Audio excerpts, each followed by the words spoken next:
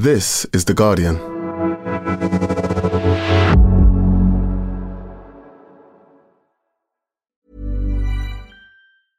Finding your perfect home was hard, but thanks to Burrow, furnishing it has never been easier.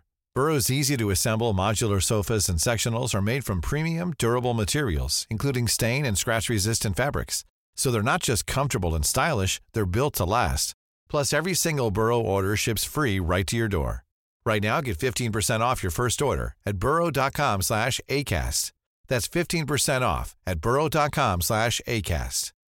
Introducing Wondersuite from Bluehost.com. Website creation is hard, but now with Bluehost, you can answer a few simple questions about your business and get a unique WordPress website or store right away. From there, you can customize your design, colors, and content. And Bluehost automatically helps you get found in search engines like Google and Bing. From step-by-step guidance to suggested plugins, Bluehost makes WordPress wonderful for everyone. Go to bluehost.com/wondersuite.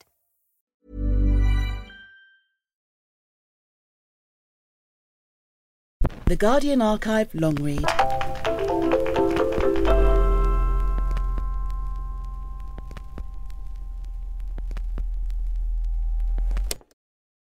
Hello, my name is George Reynolds. I'm a freelance food writer, and I'm the writer of Why Do People Hate Vegans, which was published in October 2019.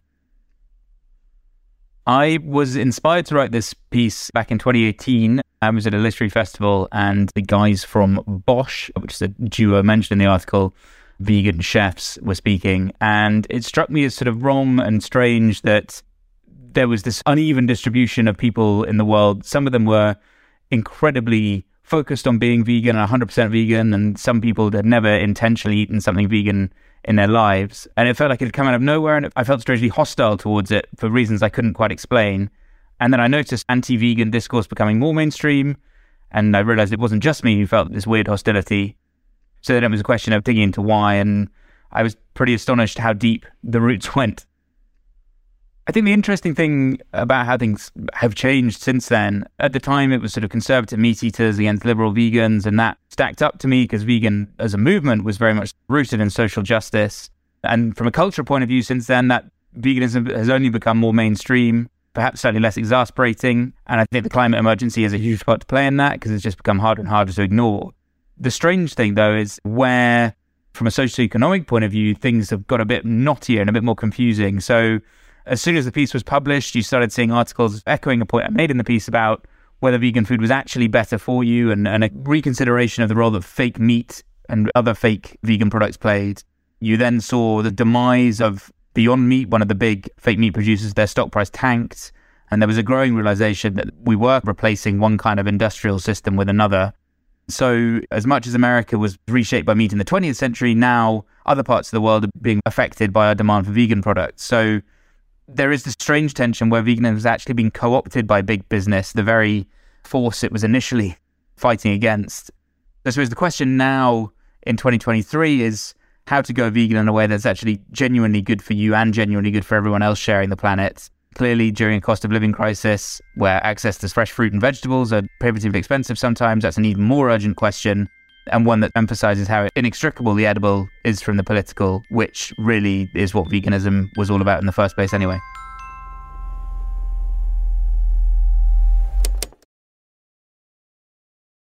Welcome to The Guardian Long Read, showcasing the best long-form journalism covering culture, politics and new thinking. For the text version of this and all our long reads, go to theguardian.com/long read. Why Do People Hate Vegans? By George Reynolds.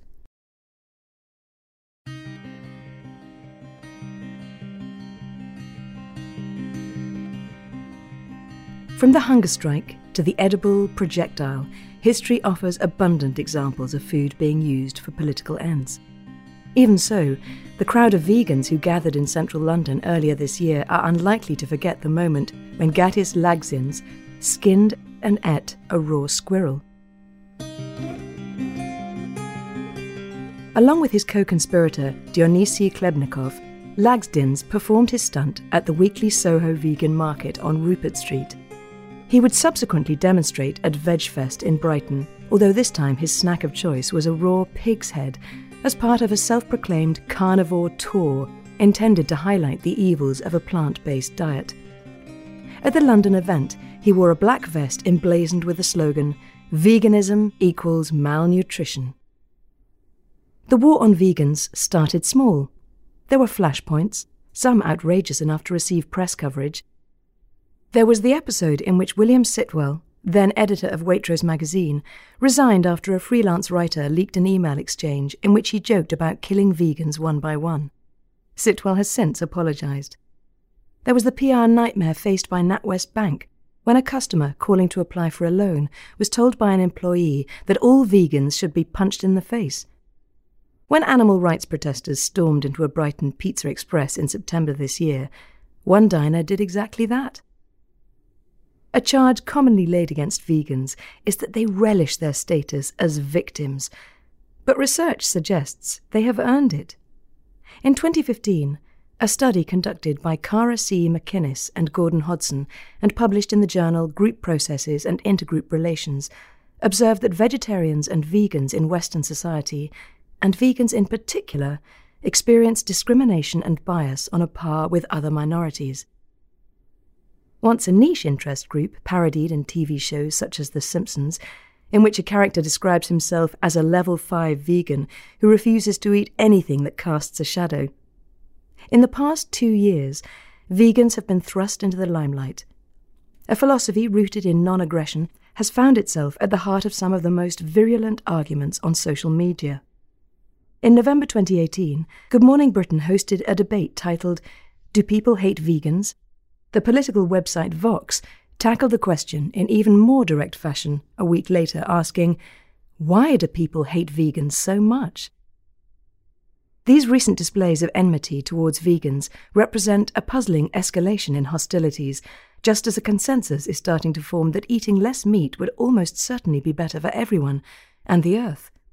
Of course, eating less meat does not mean eating no meat whatsoever, and the extreme prohibitions associated with going vegan, no animal products, no eggs, no leather, no wool, suggest it could have been just another Atkins diet or clean-eating fad, a flash in the pan that blows up and then dissipates, leaving behind nothing more than a dose of mild regret. Instead, just when the growth might have been expected to plateau, it kept on growing. A 2016 Ipsos Mori survey suggested the total number of vegans in the UK had increased more than 360% in the preceding decade to more than 500,000. Big business has been quick to cash in.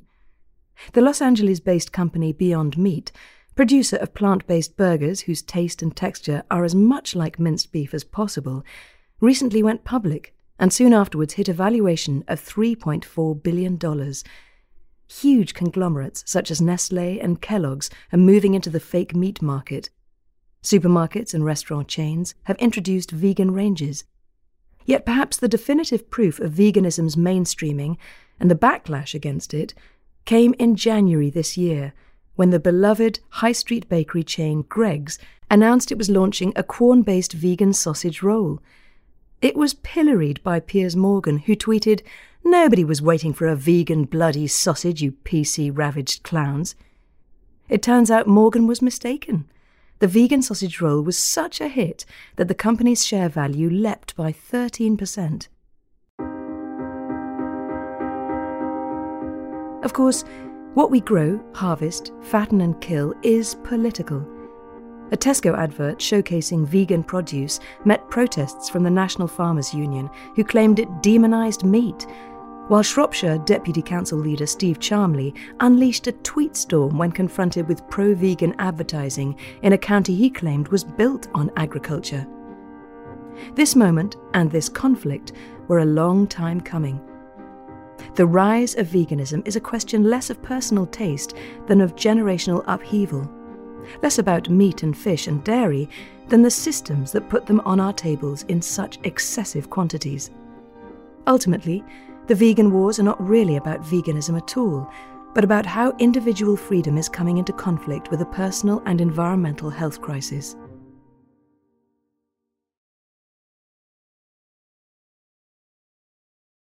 In many cultures, The practice of abstaining entirely from animal produce has an establishing history. With their belief systems rooted in non-violence, many Rastafarians, followers of Jainism and certain sects of Buddhism, have been swearing off meat, fish, eggs and dairy for centuries. In large swathes of the West, though, public awareness of what veganism actually entails has been sketchy. There wasn't even a commonly accepted English language name until 1944, when a British woodworker called Donald Watson called a meeting with a handful of other non-dairy vegetarians, including his wife Dorothy, to discuss a less cumbersome label for their lifestyle. They considered alternatives such as dairy ban, Vitan, and benevore before settling on the term we use today, a simple contraction of vegetarian on the grounds that veganism starts with vegetarianism and carries it through to its logical conclusions. But those logical conclusions did not stop at abstaining from certain foods. The original vegans were not pursuing a diet so much as a belief system, a wholesale ideology, one that rejected not just animal protein, but also the way animals had become part of an industrial supply chain. In the 1970s, Carol J. Adams started work on the book that would appear 2 decades later as The Sexual Politics of Meat, a seminal feminist text that positioned veganism as the only logical solution to a social system that reduced both women and animals to desirable but disposable flesh. In the early 70s, other activists were considering how veganism might provide a viable alternative to existing food systems. In 1971, Diet for a Small Planet by the social policy activist Frances Moore Lappé introduced an environmental justification for going vegetarian or vegan to a global audience. It eventually sold more than 3 million copies. In the same year, counterculture hero Stephen Gaskin founded a vegan intentional community. The Farm, in Lewis County, Tennessee, bringing together some 300 like-minded individuals. 4 years later, the Farm Vegetarian Cookbook by Louise Hagler announced, "We are vegetarians because 1/3 of the world is starving and at least half goes to bed hungry every night," and introduced Western audiences to techniques for making their own soy-based products such as tofu and tempeh. The Farm Vegetarian Cookbook fixed a certain vegan aesthetic in the minds of mainstream meat-eating culture for decades to come. Veganism became synonymous with soybeans and brown rice, with aging hippies spooning beige bowlfuls of worthy grains and pulses, not the glamorous, vibrant, youthful practitioners that now radiate positivity from their Instagram feeds. It is hard to overstate the role social media has played in transforming veganism's image, with its facility for fostering an instant sense of community. Witness any number of viral internet phenomena, from woman laughing alone with salad to acai bowls, and this generation's staple, avocado toast, that have helped free it from its musty old associations. Instagram in particular gave vegan food mainstream exposure, repackaging it, good for you and photogenic, for the low attention span internet age. Not everyone sees this as a positive development. The vegan writer and podcast host Alicia Kennedy considers it troubling that the internet has transformed something with such a rich political history into a wellness thing that allows would-be consumers to label themselves vegans without having to engage with the excess baggage of ideology. Another American writer, Shushbu Shah, has argued that the popularization of veganism via social media has erased non-white faces and narratives from the dominant discourse as white bloggers and influencers fashion a lifestyle in their image. At the same time, a similar transformation was happening to the food vegans were eating. A blossoming street food scene in major cities influenced a dirtier, trashier vegan aesthetic that gave the diet a further boost. Recipe channels on YouTube and Facebook, such as Bosch, a glossy young male duo, used video to make stunt dishes, apple pie tacos, a plant-based take on a McDonald's McMuffin, a watermelon Jaeger bomb that injected some much-needed fun into the diet. Tellingly, the Bosch dudes, Henry Firth and Ian Thiesby, refer to themselves not as chefs, but as food remixers. The language began to reflect a new, more approachable veganism. Descriptors such as plant-based gained in popularity, effectively rebranding the worthy brown stodge of popular imagination into something green and vital. Other neologisms, such as flexitarian, a term denoting someone who is predominantly vegan or vegetarian, but who occasionally eats meat or fish, added to the Oxford English Dictionary in June 2014, recast daunting vegan ideology as a fun, healthy, casual thing to try. Cultish initiatives like Veganuary, an annual campaign encouraging people to go meat-free for the first month of the year, launched in 2014, and Meat-Free Mondays tapped into this spirit, moving away from the wholesale dietary transformation and towards something more manageably sporadic, with the added gloss of being able to share, that is, brag about, the experience online. Beyoncé declared an interest in veganism, at least for breakfast, while athletes such as Venus Williams, who took up a raw vegan diet to combat a health condition, and Lewis Hamilton played a vital role in raising awareness and turning something once seen as weird and a little annoying into a desirable lifestyle. Helping the cause was the growing body of scientific literature suggesting that some of the processes that produce the modern Western diet were catastrophically bad for us. B. Wilson wrote in these pages about the health effects of processed pork in a piece titled, "Yes, Bacon Really Is Killing Us." Food in the Anthropocene, a report commissioned by The Lancet in conjunction with the global non-profit EAT, a startup dedicated to transforming the global food system, concluded that unhealthy diets are the largest global burden of disease, and that meat-heavy food production is the largest source of environmental degradation. A major study led by a team from Oxford University, published in the journal Nature in October 2018, showed that huge reductions in meat eating are essential to slow the rate of climate change. Livestock production has been shown to lead to dangerous levels of deforestation and greenhouse gas emissions. Factor in pop science phenomena like the documentaries Cowspiracy and What the Health, available on Netflix, and your diet suddenly seemed like a way you could save the world. Big Meat continues to lobby aggressively in favour of our God-given right to eat animal flesh, resulting in a series of legal prohibitions surrounding what can and cannot be called meat, or even, in one US state, a veggie burger. But veganism's virility has proved irresistible. From about 2015, vegan and plant-based cookery manuals started to proliferate at a dazzling rate, with the Bosch Boys selling upward of 80,000 copies and spending 4 weeks on the Sunday Times bestseller list. Today, Amazon lists more than 20,000 results for the search term vegan cookbook. Sales of plant milks skyrocketed. Financial results at the manufacturer of plant-based protein Quorn soared as what one analyst referred to as the battle for the centre of the plate began to draw fake blood. By 2018, Byron, M&S and Pret had invested heavily in vegan ranges. It was, this paper proclaimed, the year that veganism moved out of the realms of counterculture and into the mainstream. In 2014, Veganuary's inaugural campaign had attracted just 3,300 participants. By 2019, the number was greater than 250,000, with 53% of them under the age of 35. But veganism's explosive growth alone does not explain why it attracted such controversy. There is something inherent to veganism and vegans that arouses deeper feelings. What is it about the vegan lifestyle that stirs such strong emotion in those who don't happen to share it? Why do people hate vegans so much?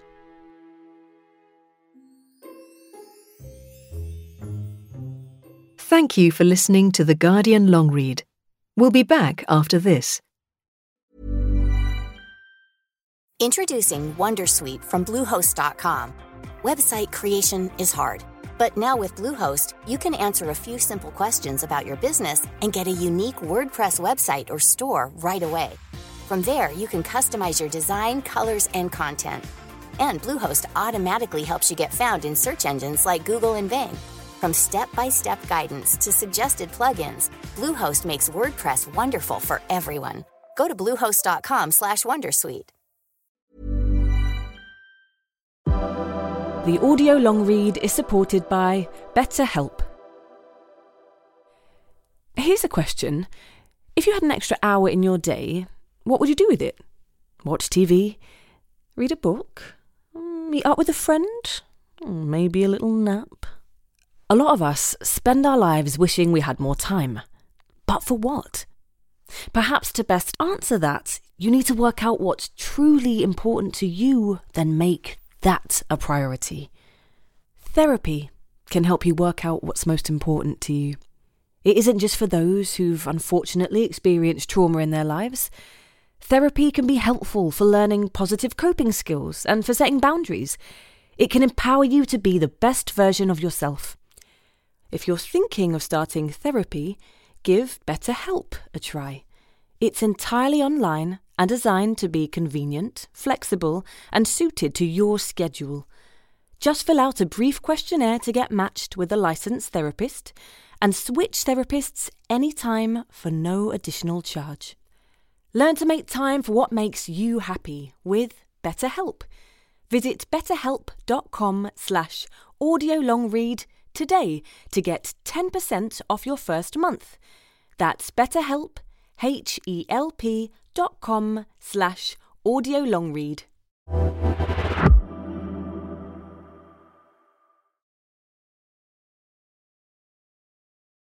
Welcome back to The Guardian Long Read.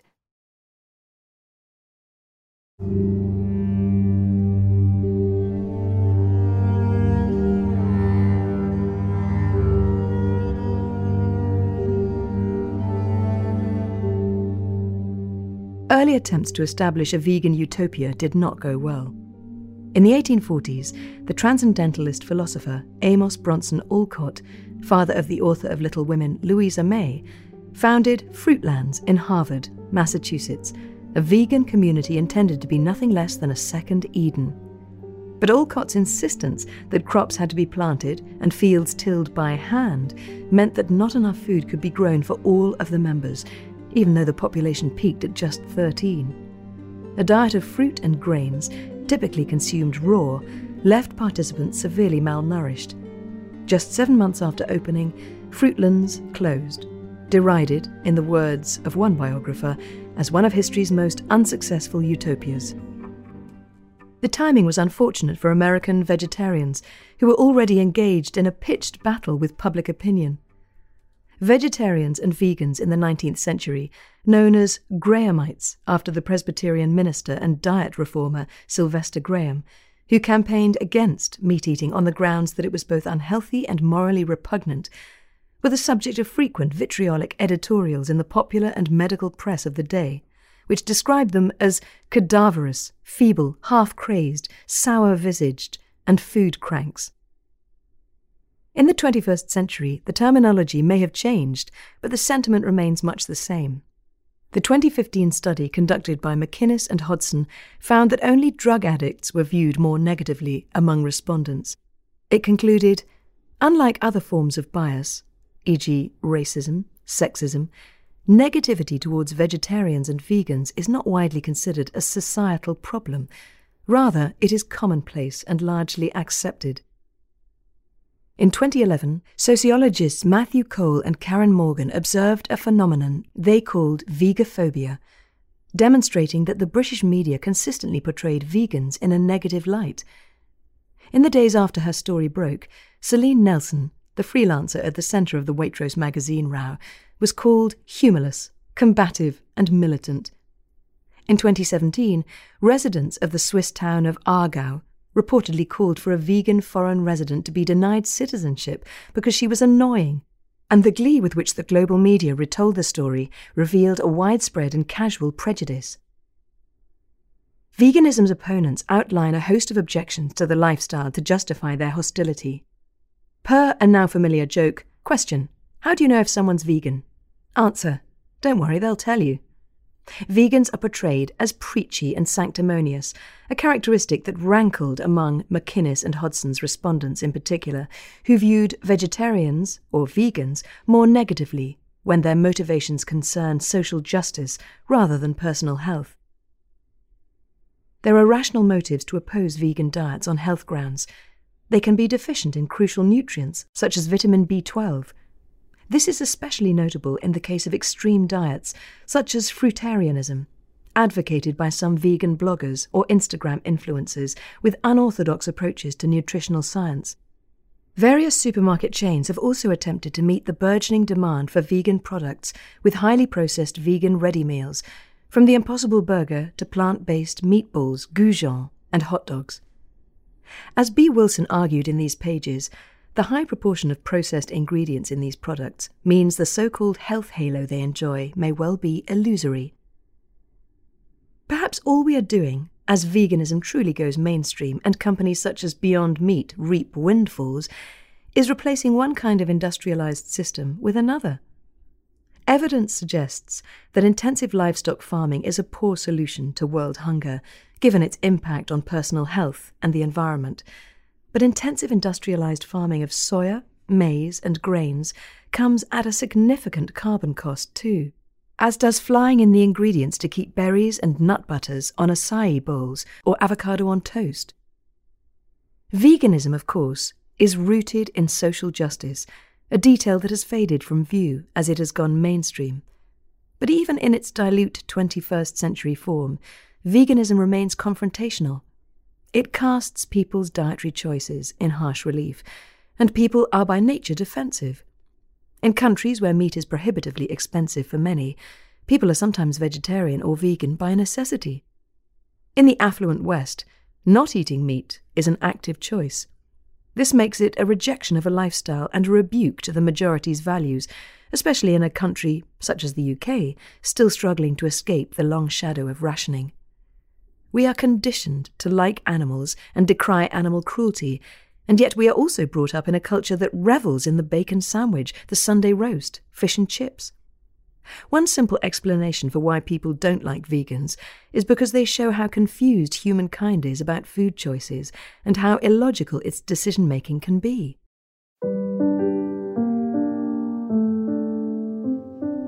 And yet none of this really gets to the heart of what it is about vegans that makes people so upset.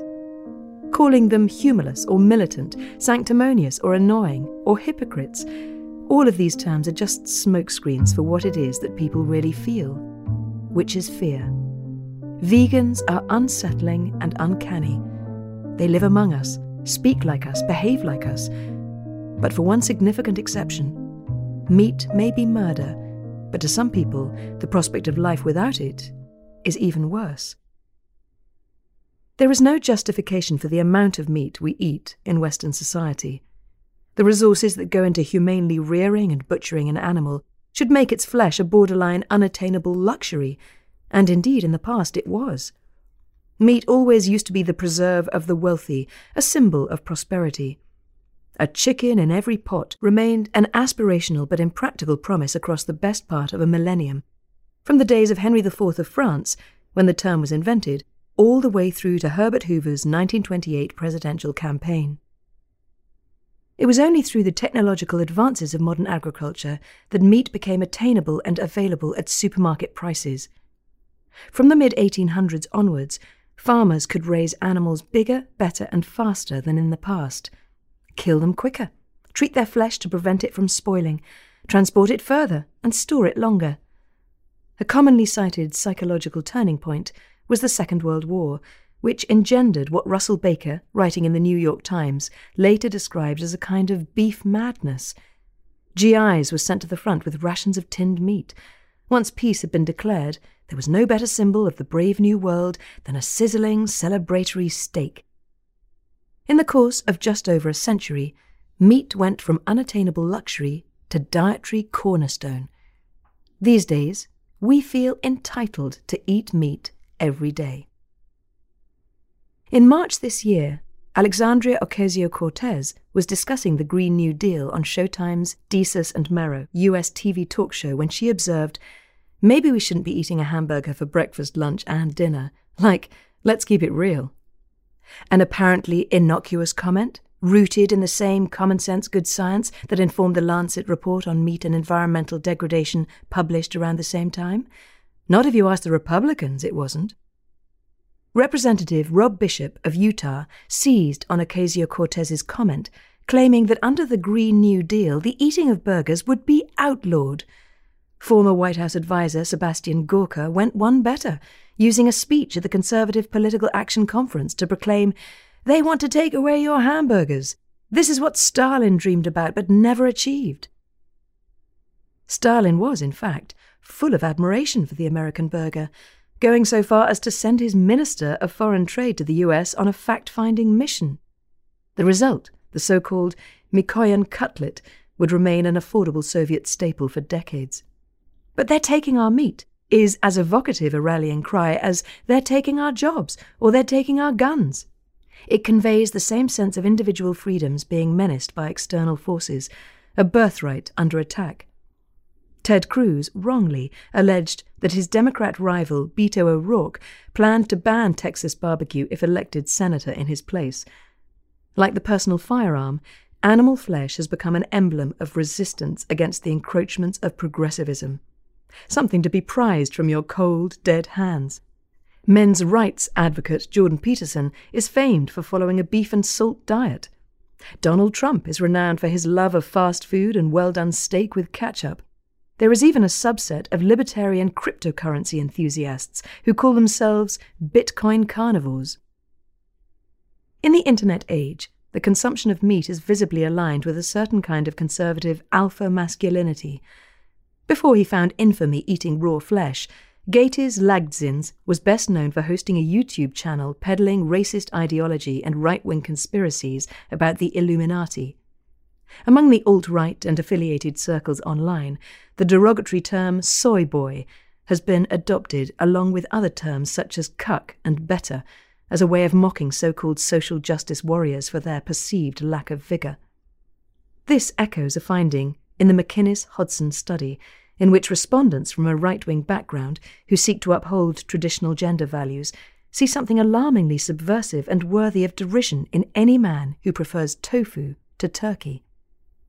This loaded use of food-derived epithets cuts both ways.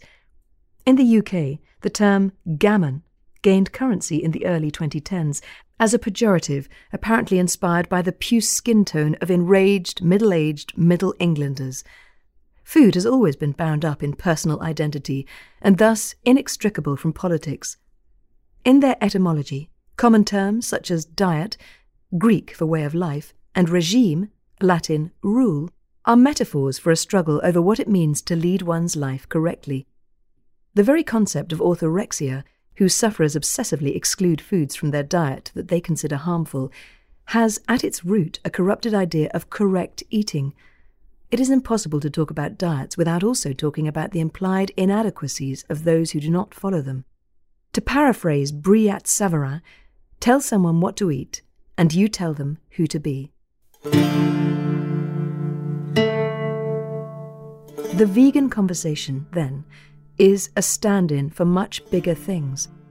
When we talk about veganism, we are talking about environmental and social change. We are also contemplating the erasure of tradition. Texas barbecue, the Sunday roast, the sausage roll.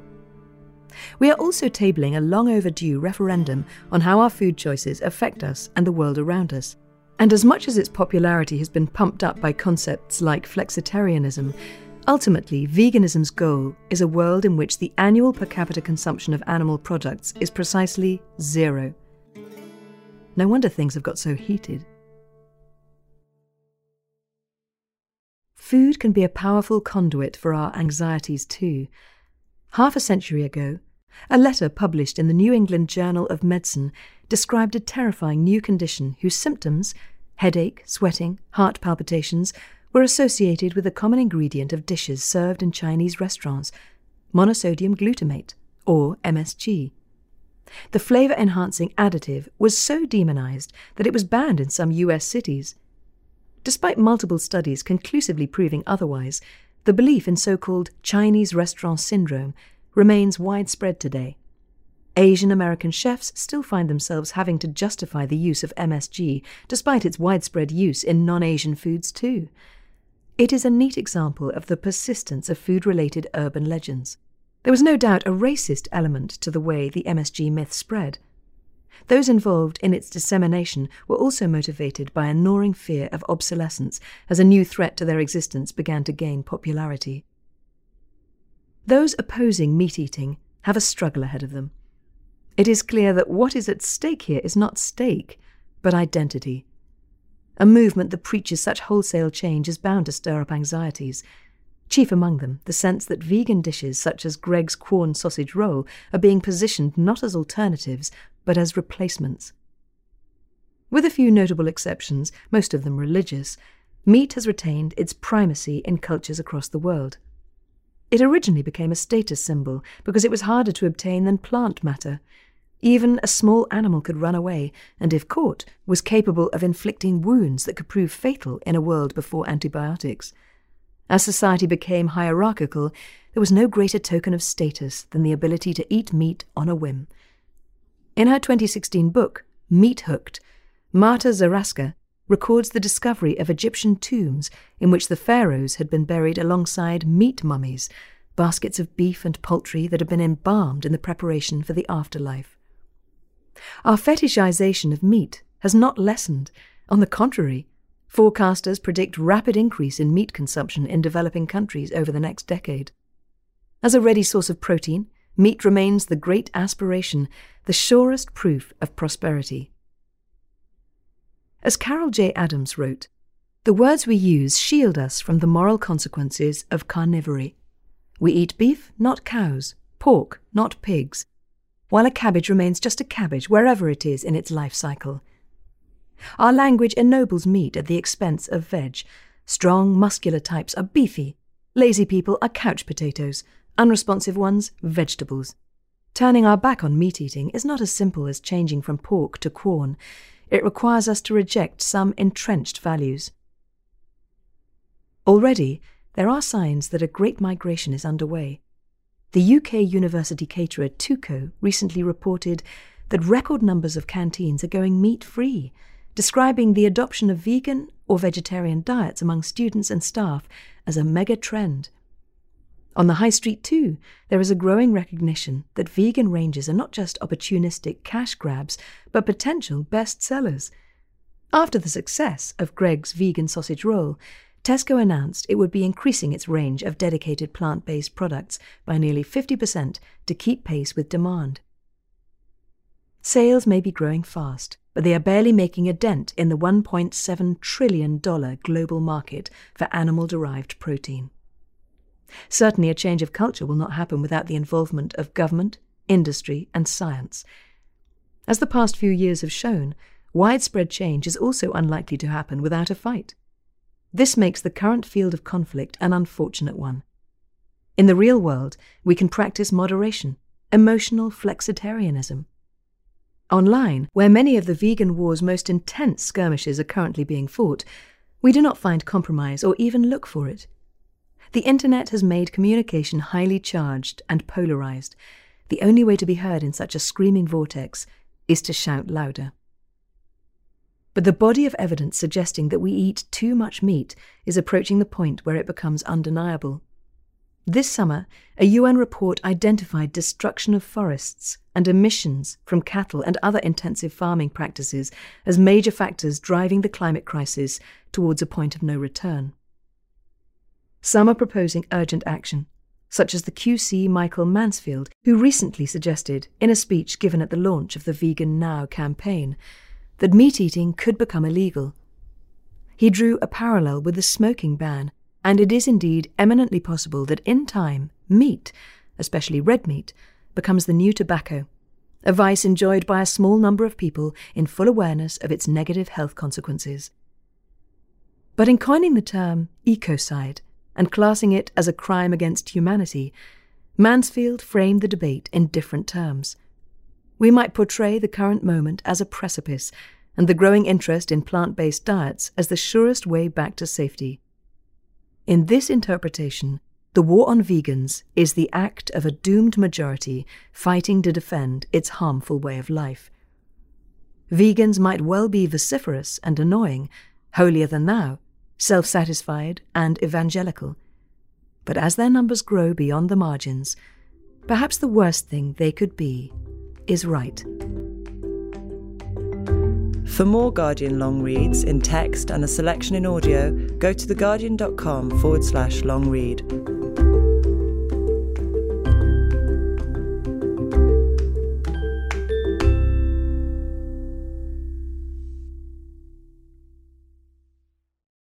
This is The Guardian.